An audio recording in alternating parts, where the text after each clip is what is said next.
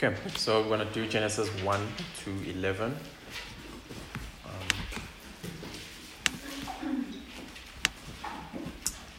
Keep your Bibles on you.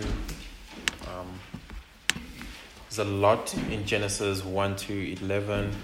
We won't be able to go into full detail, obviously, but hopefully we can do justice to this text. So Genesis is the book of beginnings, right? Gives us the foundations and the fundamental teachings on every part of life, work, marriage, sexual intimacy, a whole lot of stuff, right? It deals with creation, and we see that we have a purpose. We see that we are made in the image of God. We are image bearers. We see that there's an order in the created world, and there's a structure, right? So if there's a swimming pool and you see a baby and a puppy drowning, you don't have to be like, which one do I save? Puppy or the baby? You know which one to save, right? It's very clear. The Christian worldview is the only worldview that makes sense of reality, right? It's the only worldview that explains the way we are. How come we are important and valuable? Why do we save the baby and not the puppy, right? Why are we so incredible and amazing and can do some of the greatest stuff that we've seen?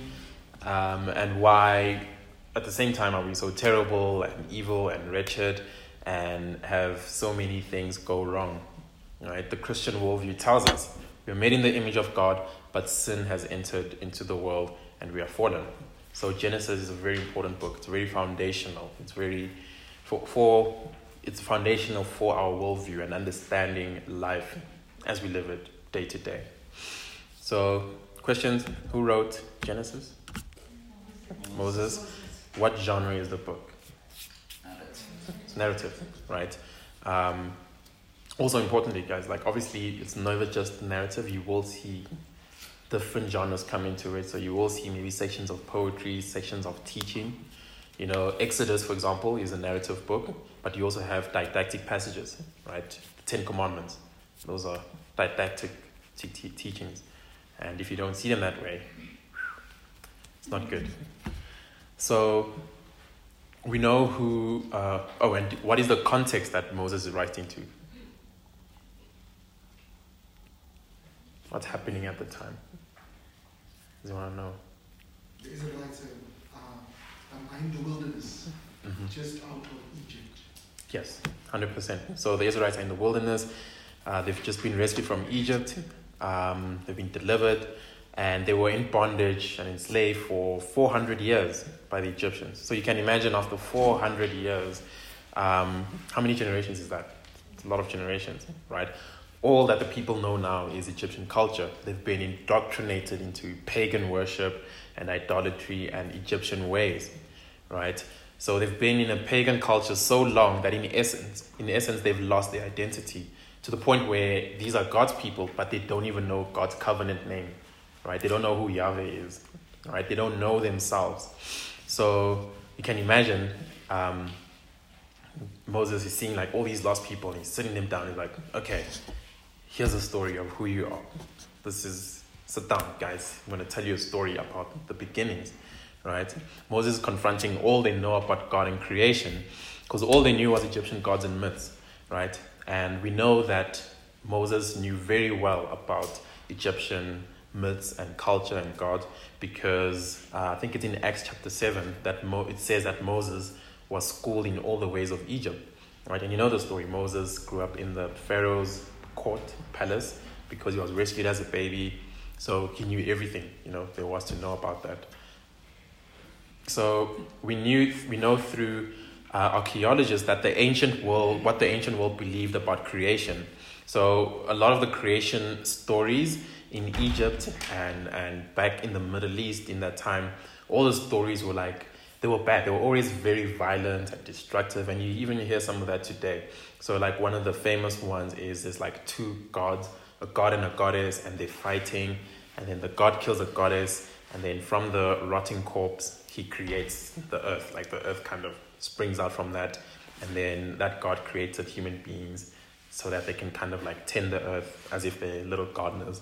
And there's a lot of stories like that, right? It's just like destruction and chaos and fighting or sadness. A god was sad because he was lonely, and then he cried so many tears that the world flooded, and that's how we got the sea, and like things like that. So it can, and also the people at the time, they were slaves, like slaves being, like when you read about it, it seems like some of the worst kinds of treatments of slaves that you've ever seen. So, they probably have like zero self-esteem, they have no worth, they just see life as something horrible to be endured. So you can imagine how amazing it is for them to hear that creation is good, right? Creation is not just like something that came from chaos. That human beings are made in the image of God. They're not just slaves, they're not just worthless, right? And so the first 11 chapters of Genesis is what's called the primeval history, which just means ancient history. It's an account of the first years of the world's existence, right? And Genesis is broken up into normally 2 sections. Genesis 1 to 11 is creation until just after the flood, after Noah's time, and the Tower of Babel. And then chapters 12 to 50 is the story of the patriarchs, right? So Abraham, Joseph, Jacob. Genesis 1 to 11 is controversial, right? Controversial section, not only between Christians and non-Christians, because non-Christians say the world wasn't created, it's evolution, something came from nothing, or could the world really have been flooded? Like how it's not physically possible to have an ark that could take that many animals. We go back and forth with atheists like that. But even amongst Christians, there's debate about Genesis, right? Was it 6 literal days? Does each day represent a period of time? Like is day 1 1,000 years, day 2 1,000 years, that kind of thing? Is it poetry, right? Is Genesis 1 just a poetic message about something?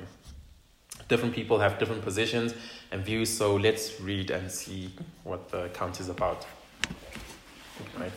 So Genesis 1 verse 1, in the beginning God created the heavens and the earth. The earth was without form and void, and darkness was over the face of the deep, and the Spirit of God was hovering over the face of the waters. So that is how the Bible begins. It doesn't start off with an apologetic or defense of God trying to prove anything about God. Right? It doesn't say in the beginning there was a God. In the beginning, God. Right? God has nothing to prove. He just made everything. And notice that it's in the beginning. So there was no time before God. Right? God sits outside of time. Right? He's not bound by it. The same goes for the natural laws. God cannot create laws and then be bound by them.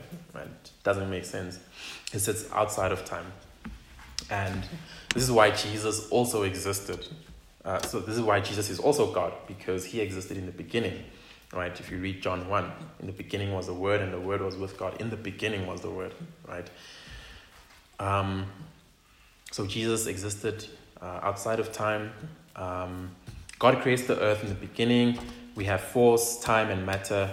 But then we are told that the earth was without form, and it was void, and darkness was over the face of the deep, and the Spirit of God was hovering over the waters. So it's actually a very depressing picture, this original creation compared to the completed creation, right?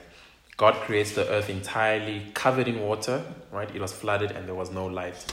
So you guys have heard of systematic theology? The systematic theology and biblical theology. Systematic theology is systematized teachings about topics in the Bible, right? So what does the whole Bible have to say about angels, about the devil, about the Holy Spirit, about marriage? Biblical theology is like threads or common themes that are followed through Scripture, where we find progressive revelation, right?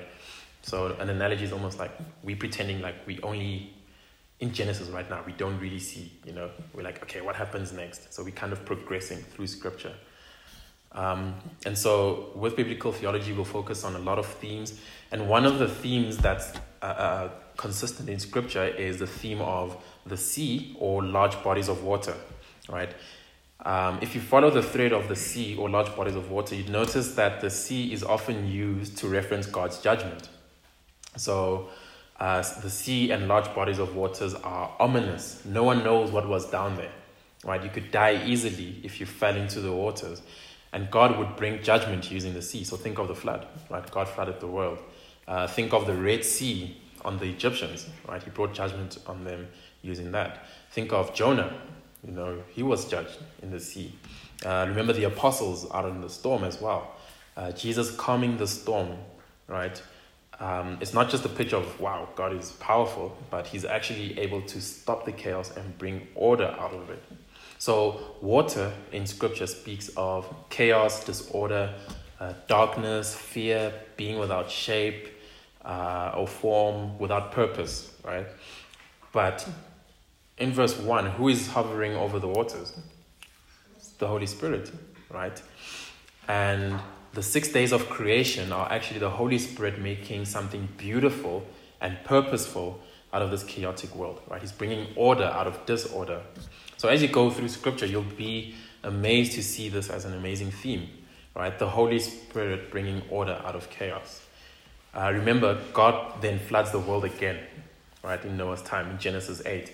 And we are told in Genesis 8 that the wind blew over the world, right? So the word for wind there is ruach, which is the same word for the Holy Spirit.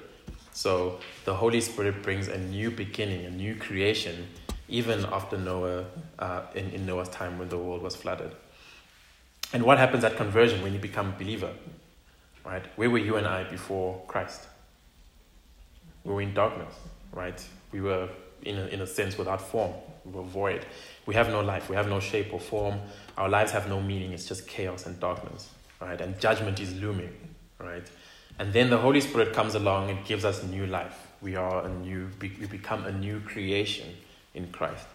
So in original creation, we have a dark picture, but the Spirit is hovering over the waters, right? Over the darkness and chaos. And then we go into day 1 and we see that the Trinity is involved in creation, right? Father, Son, Spirit. It says, let us make man in our image. And we see the same picture in salvation, right? When we made new again, right? It's Christ, God has chosen us, Christ dies for us, and the Spirit is the one who works in us. So it's really an amazing picture and something that you see consistently throughout Scripture. So the 6 days of creation, is it literal or not? Literal. Why? Why do you think?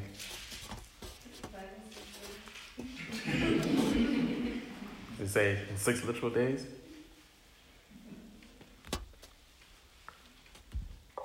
So I agree with you. I think it's literal. And if I'm asked to prove it, I will use the 10 Commandments in Deuteronomy or Exodus, right? Because those are didactic teachings, right? In Exodus 20, verse 8, it says, remember the Sabbath day to keep it holy. 6 days you shall labor and do all your work, but the seventh day is a Sabbath day to your Lord. Verse 11 says, for in 6 days the Lord made heaven and earth, the sea and all that is in them, and rested on the 7th day, right? So we know from that passage that it was literal. Jesus referred to the creation as a literal thing, So we know from scripture that it's definitely literal. So people who are saying it's poetic or mean something else, they really have no grounds for that in scripture. And then in the 6 days, can I erase this? Are you guys still using it?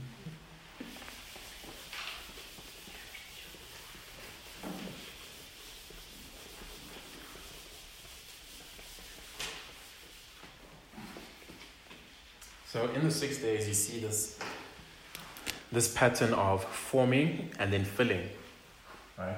So you have forming, filling, right? The first day, what is created? It's the heavens, right? Second day, what's created? The seas or the oceans. And then the third day is the land, right? Trees and vegetation. And then day 4, 5, and 6, you see God filling these different things, right? So on the fourth day, what does he create to fill the heavens? Sun, moon, and stars.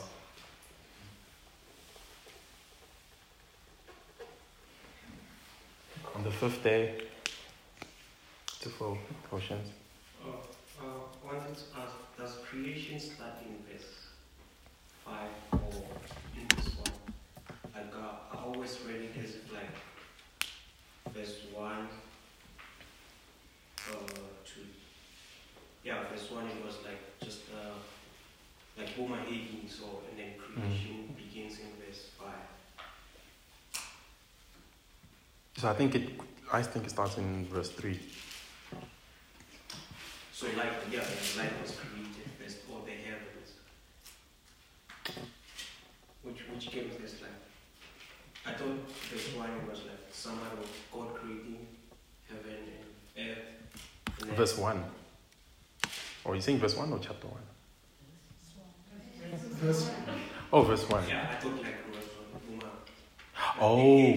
Oh, okay. So, and then the creation starts in verse 3. Or the heavens, that's the God starting the creation. Okay. So I think first he creates the void, right? He creates the earth, but it's flooded, right? And then the creative work where God is like creating the heavens and the oceans and stuff. That's from verse 3.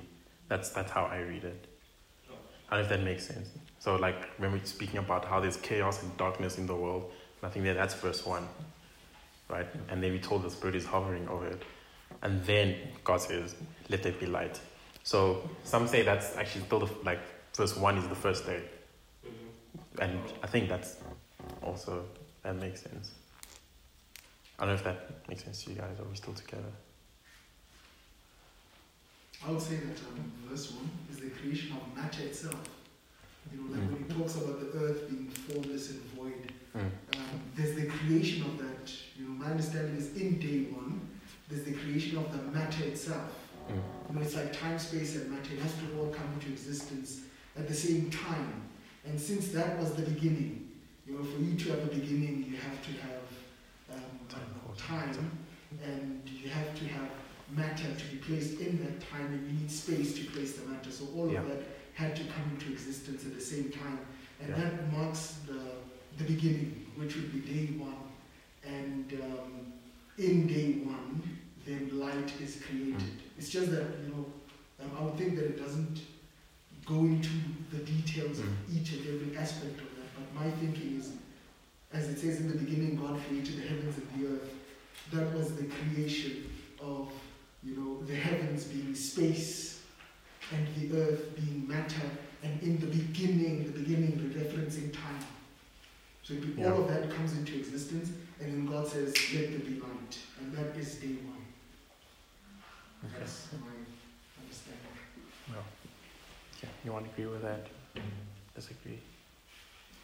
Someone had their hand up, Can you say from verse 3 that was the beginning of perfection?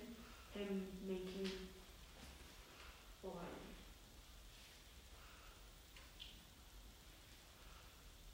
Yeah, I mean, it depends. So I think if you take verse 3 as I'm just not comfortable with saying perfection, like the beginning of perfection. I think from verse 1 when he creates even the expanses, even though it's like dark or void, it's not like it's imperfect. Yeah, I guess you could say that. I mean, I don't see anything wrong with that personally. Yeah. I have sort of like comments this question.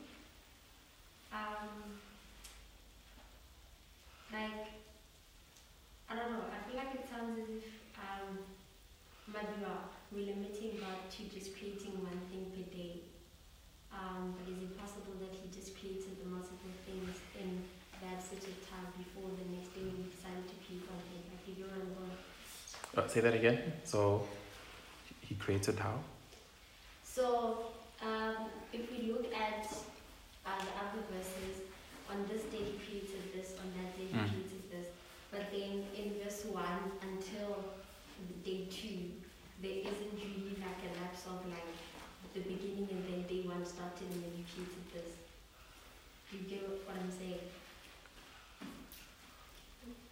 Yeah, I get what you're saying, but I see like definite closing off of days. Like, there was an evening and there was night. I mean, there was morning, the first day.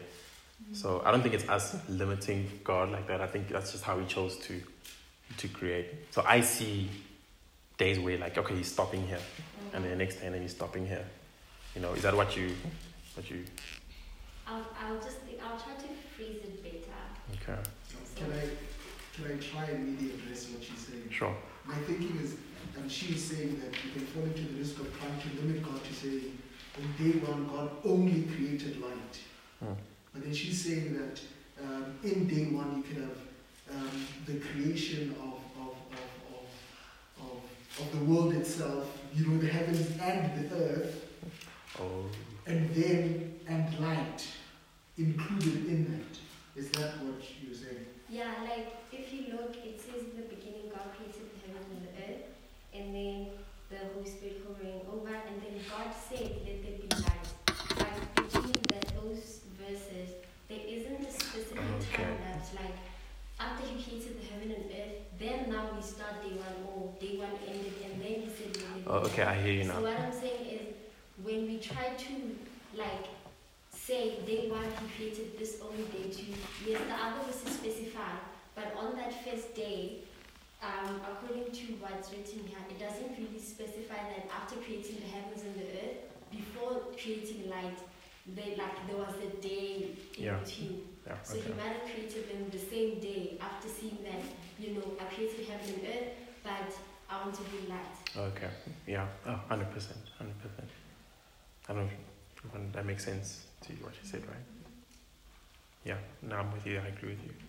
And just the last point, I agree with that mainly because you sometimes find Christians doing scriptural gymnastics where they're trying to, argue certain evolutionary ideas into the Bible, where people would say, in the beginning God created the heavens and the earth, and then there's a lapse of millions of years, and then when day 1 comes and light is created, then they argue, this is when then God was recreating the earth, for modern day man.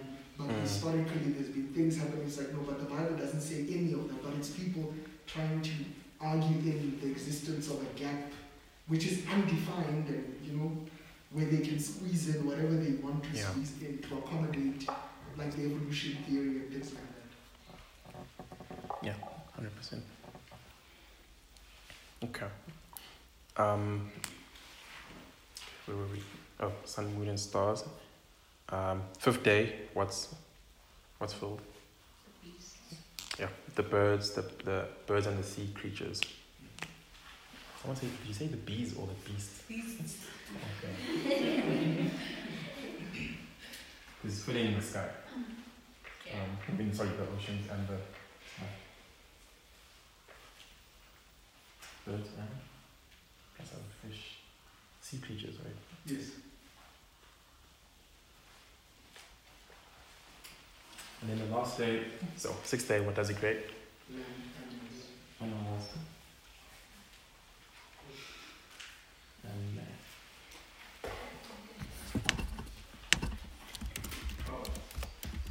Yeah, question. What's the heavens? Heavens is everything above us. Yeah. Isn't it the heavens number 4? The heavens, no. No. So, what's at verse 3, right? Let it be light. So verse 3 is like, what? Let it be light, and there was light, and God saw that the light was good, and God separated the light from the darkness, called the light the day, and called the light the day, and the darkness He called night, and there was an evening, and there was morning, first day. So heavens is like what's above us, what we can see looking up. Right? There was just light there, but there was light without things. Because like I think when He gets to the sun and the moon and the stars, what does He say? is verse 14, right? Let there be lights in the expanse of the heavens to separate the day from the night. So that's why I call them the heavens. I don't know if that makes sense. Oh, yeah. That'd be good. It doesn't make sense. So doesn't the heavens, does it mean the universe? Yeah. Because, when you look up, you're actually looking at the universe, but you can't... when you're looking at stars, you're seeing planets in other universes. Could that then possibly include the third heaven? Third heaven? Yes. What do you mean? The realm where the angels would be.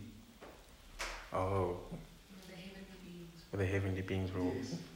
Because, we do know that God exists outside of time, space, and matter. And I don't think that...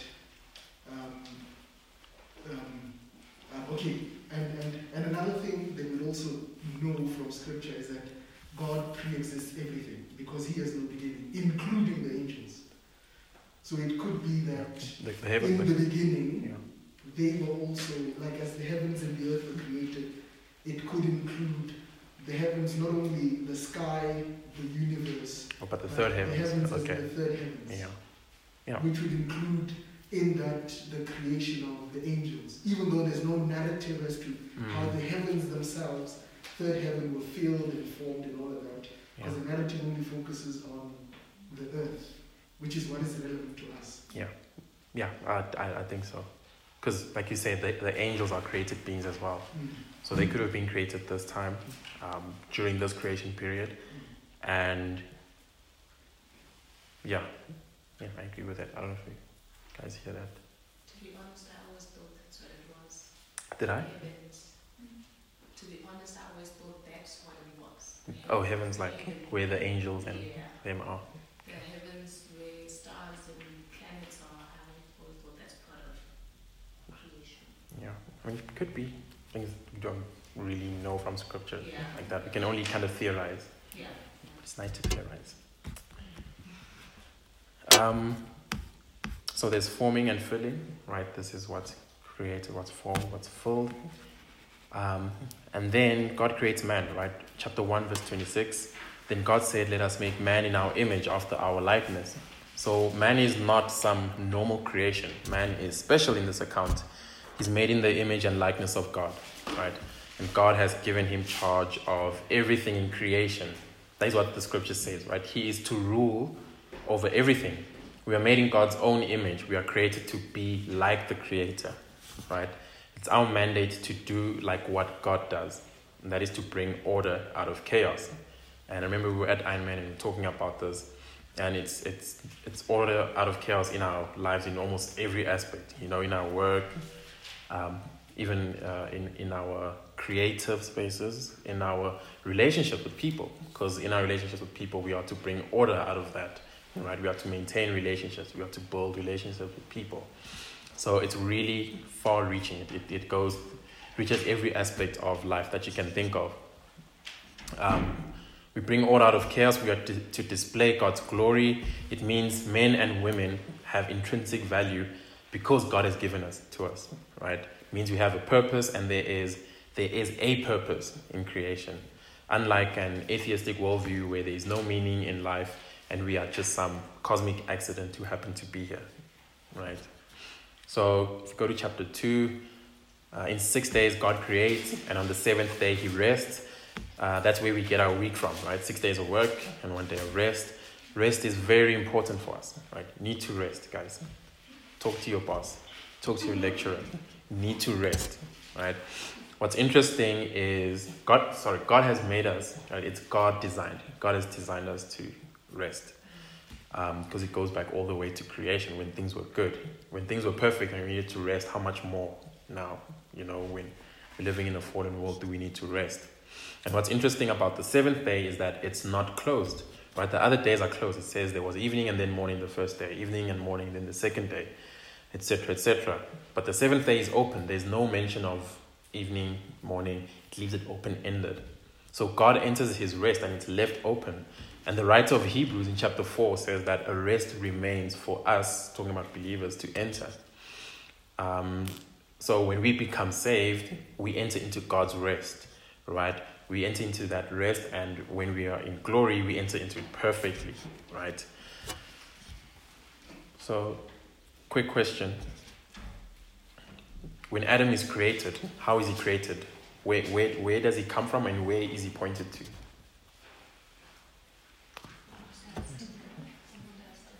The ground, right? He's created from the ground, and he's told to work the ground, right? Where does Eve come from, and where does God point it to? From. Yes, that's very specific. If he said man, I'd be happy with that. So Eve comes from the man, and she's pointed to the man, right? And without her, he is incomplete, right? It's not good for man to be alone, right? The Lord says a man must leave his father and mother and cleave to his wife, and they must become one flesh. So we have marriage as a design of God before the fall. So marriage is a good thing, right? God creates Adam from the ground, points him to the ground to work it, which brings us to another important theme, which is that of the temple. So we talked about water, but there's a theme of the temple. The Garden of Eden is really a temple, right? Because it's where God meets with humanity, right? That was the purpose of a temple. In the Old Testament, the Israelites would go to the temple to meet with God, to worship him. Even in the words, right, to work and to keep it, right? That's usually applied to priests. They work and they keep the temple. So Adam is a priest in the temple to protect it and look after the garden, right? He's in a privileged position because he's prophet and priest and a king, right? He gets to look after the temple and to commune with God in it, and he gets to eat of the fruit of this garden. Adam is not alone. God puts him into deep sleep, rib, and then there's a wife, you know. Again, the role of men and women the role of men and women is a creation ordinance, right? In a marriage, the man is to be the head and the wife is to submit under his authority, and it has nothing to do with worth and value, right? Especially in our day and age, like if you go and say that, if you put on social media, it's over for you, right? But we go by what Scripture says and what it teaches, and it is good, right? Despite what the culture may say. It's a role, and it glorifies God, right? Submission has become a dirty word in our culture, and Christians are very even afraid to speak of it. You know, when we bring up submission, we always say, but, you know, submit, but, you know, don't have to be ashamed, don't have to be afraid. It is what the word teaches, right? And remember that Jesus also submits to the Father, right? The Holy Spirit submits to the Father and to Jesus, and they are no less God, right? Christ is God, the Spirit is God, and the Father is God. Verse 25, and the man and his wife were both naked and were not ashamed. So that's at the end of chapter 2, right? And that's a very, very important line. It almost stands out because it's kind of weird. You know, they were naked and not ashamed. Why is it bringing it up there? But it could be, I think it's one of the most important verses in that chapter, because they are naked and unashamed. And this all changes as soon as sin enters into the world. What does it bring? Almost instantly. It brings shame. And what do? Cover themselves up, right? To this day, that's how we react to sin, right? It brings about shame, and we look for any means outside of God to cover it up, right? Whether in our conscience, whether out in people's perception about us. Shame is a big thing, right? And it's interesting because we live in a Western culture, Western society, right? And we don't really use shame as a deterrent in society. So the world is roughly divided into the Western worldview, the African worldview, and the Eastern worldview, right? So the Western worldview, normally we talk about guilt there, right? Right and wrong. We have courts, we have the laws, do the law, do what's right, what's lawful, don't do wrong. In the Eastern worldview, honor and shame are big. Think of those Japanese movies where if you brought shame to the tribe, you stab yourself, you kill yourself, right? If you brought shame, that was like a massive thing, you know. And in the African worldview, even though we kind of westernize Africans, in the African worldview, you still see power and fear, right? Power, very dominant patriarchal structure, and we rule by fear, right? Don't say this against the elders, don't speak in this way, have some fear. You're supposed to have irreverent fear of those who are above you. But shame, out of all these things, is something that can stay with you for a very long time, right? There's a lot of shame as you go through scripture. People who are sick get rejected. People who are physically disabled in scripture, they get rejected, right? People who cannot get married are rejected. And people who can't have children, the barren, right? All those people experience a lot of shame by virtue of those things. But those are the very same people that the Lord Jesus meets and walks with, right? He came for those people. He comes for the despised and the forsaken, all those who experience shame.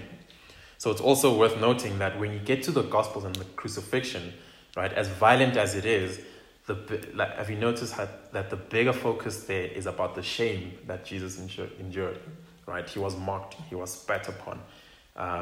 It's a huge focus because sin brings shame, right? It's focusing on the shame that he took on our behalf. He takes away our shame that sin brings, right? Chapter 3, verse 4, right? We have man and woman in the garden. Life is good, we assume. But the serpent comes and says to the woman, "You will surely not die, for God knows that when you eat of it," speaking of the fruit, "your eyes will be opened and you will be like God, knowing good and evil." So we all know the account of the fall. Devil comes to Adam and Eve. He tells Eve that she will be like God, right? What is the irony there? She already is like God, right? She's made in the image of God. Also, the devil makes God look stingy, right? Because what did God say to Adam and Eve, right? Literally says you can have everything but this one little tree and its fruit over here. But what does the devil make it look like? Makes it look like God is stingy. That's still his way of operating today, right? He distorts the character of God, makes God look stingy, makes God look like a killjoy. You Christians don't have fun. You Christians are so shackled up because you're not sexually liberated. You need to free yourself. Same thing that's happening today, right? Sin distorts the truth about who God is, but it's always a lie, right? It's never true. When the serpent is talking, right, the you over there is actually plural in the Hebrew, right? So he wasn't talking to Eve alone. Adam was there. People seem to think he was somewhere else, playing fetch with the lions or wrestling with the bears. I don't know what our relationship was like with the animals in the garden, but he was there. He was with his wife, right? And she took of its fruit and ate, and she gave some also to her husband who was there with her, right? And he ate. So she gives it to Adam, who is right next to her. Adam is already failing on his responsibilities to protect and care for his bride, right? Adam fails humanity. He eats, and what happens immediately? Sin enters the picture, right? And immediately there's shame. Like we said, sin brings shame. They start blaming one another and avoiding responsibility. Adam blames God and the woman in verse 12. He says, the woman that you gave me, God, and then she blames the serpent. There's shame. So you can see them already trying to cover it up, trying to divert it to somewhere else, put the guilt on the woman or on God or the serpent.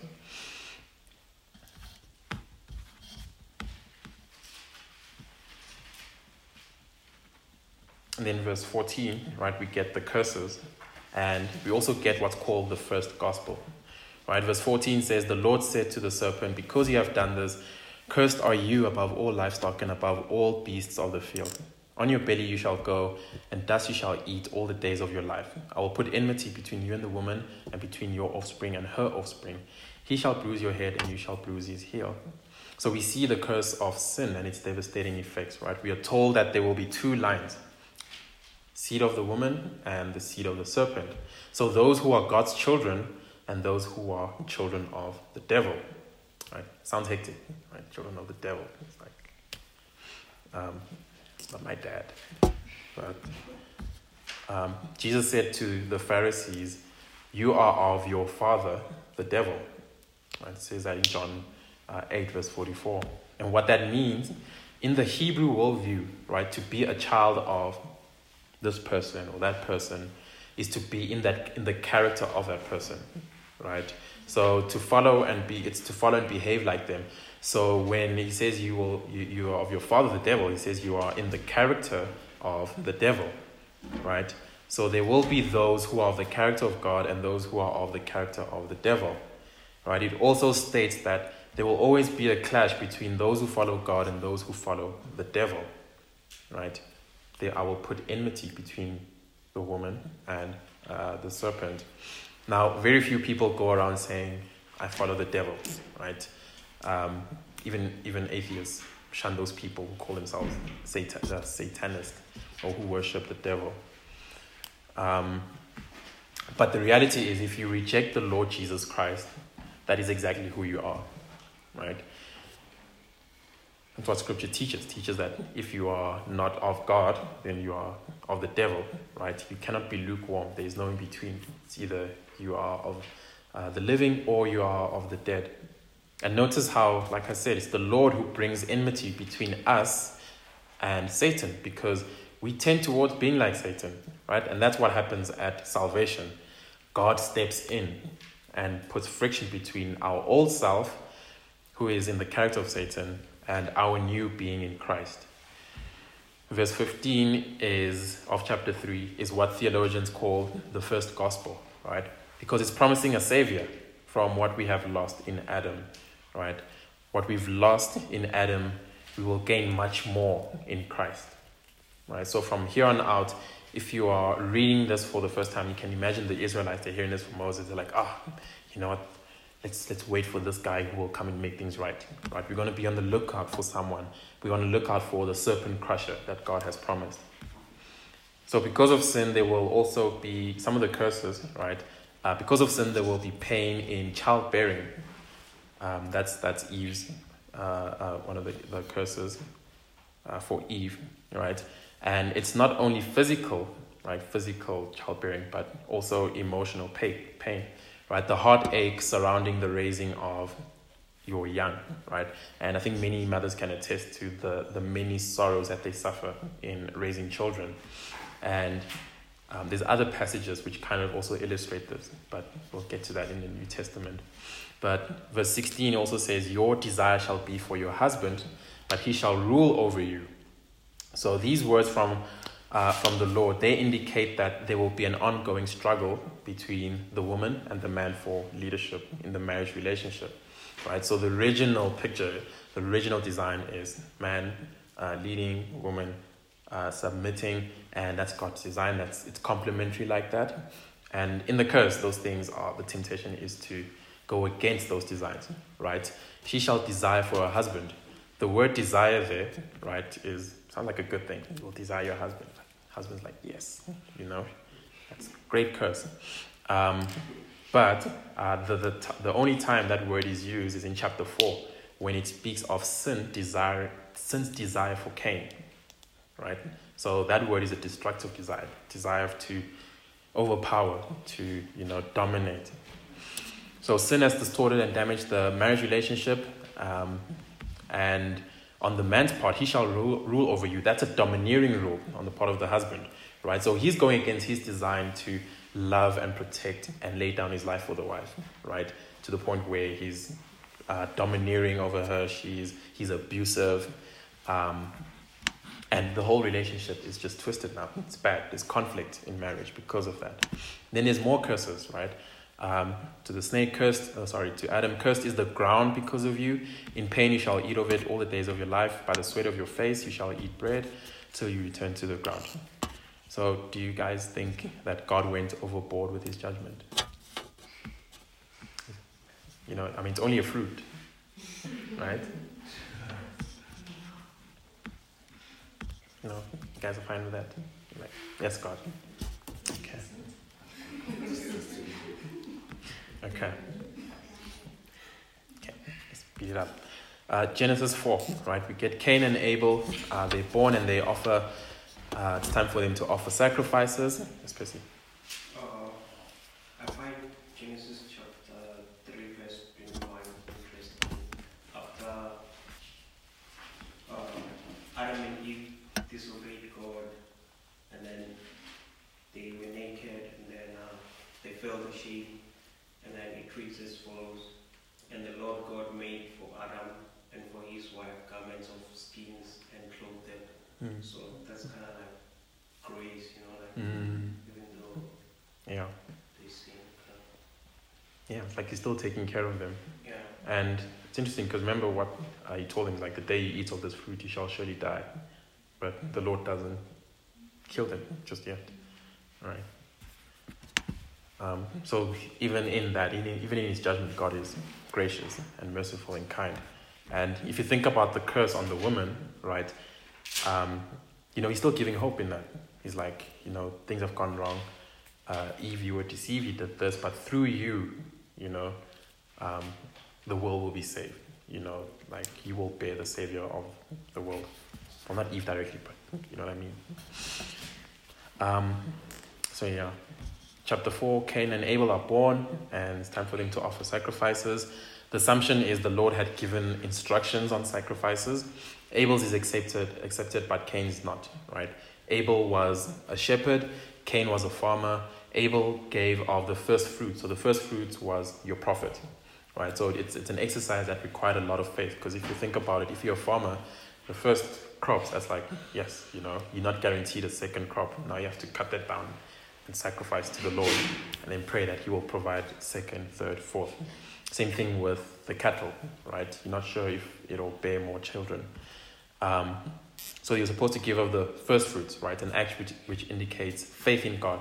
So Cain probably brought the rotten crops that he wouldn't eat anyways, which wouldn't cost him, So it wasn't a sacrifice. It's only a sacrifice if it cost you. So the Lord has no regard for Cain's offering, but he does for Abel's. Cain is angry and jealous of his brother. God says, if you do what is right, then you will be accepted and you will be blessed. Right? Says this to Cain, but we all know what happens afterwards, right? Abel is murdered.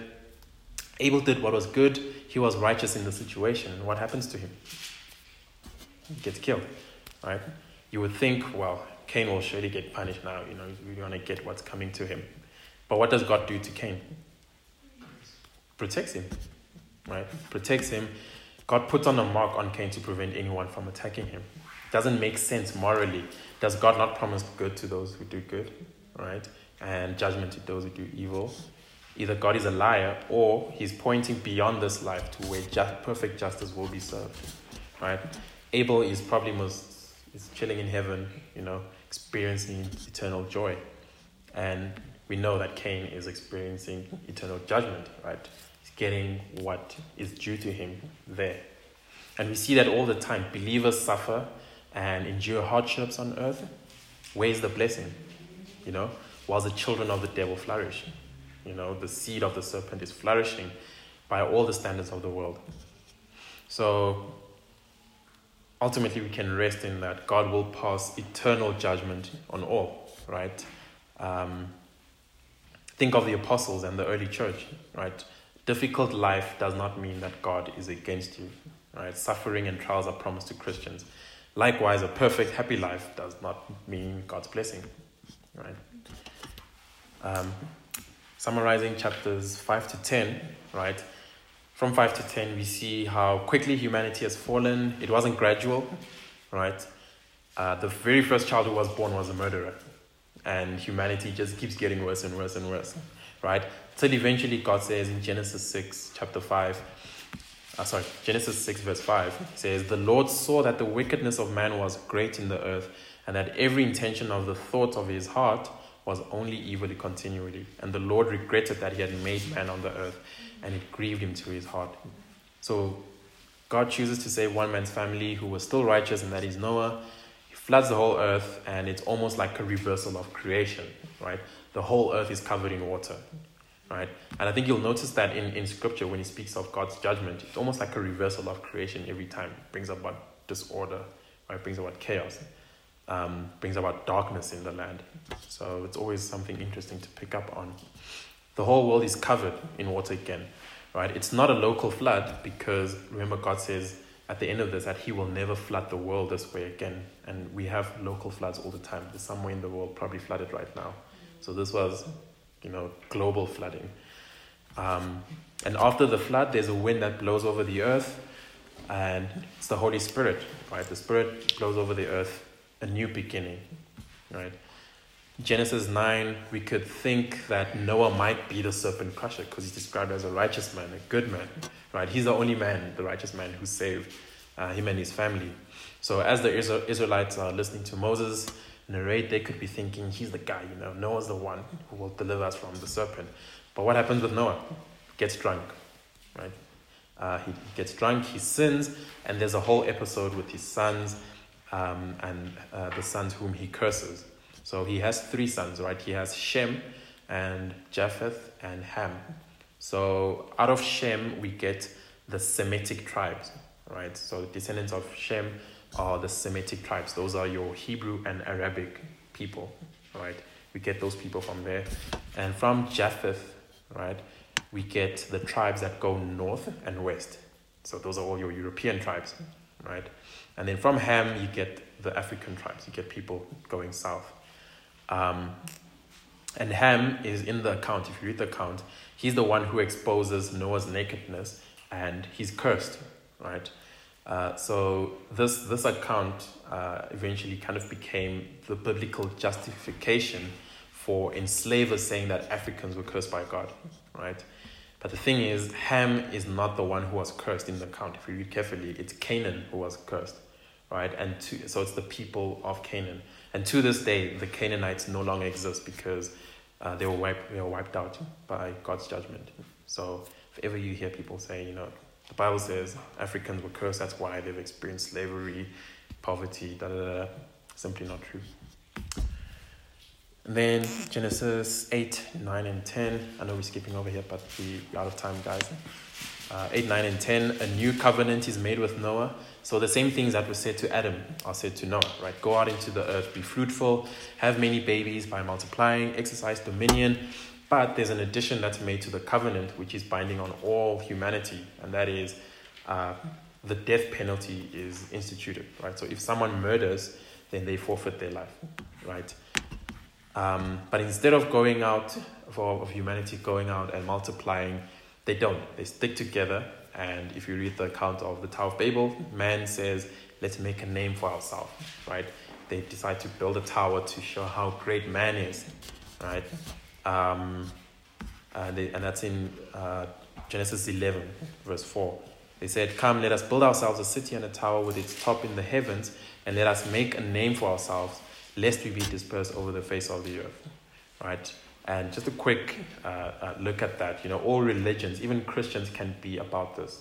Let's make a name for ourselves, right? It's all about the externals. It's all about, look how good we are. They make a show about what they do or don't eat, what they do or don't wear, what they do in church or what they don't do in church, how good they are, right? They're making a name for themselves instead of making the name of God glorious and famous. That's what was happening in Babel. So what does God do? He comes down, separates them, brings division by confusing the languages, and then disperses them, right? Finally, with God intervening, humanity goes out and does what God intended them.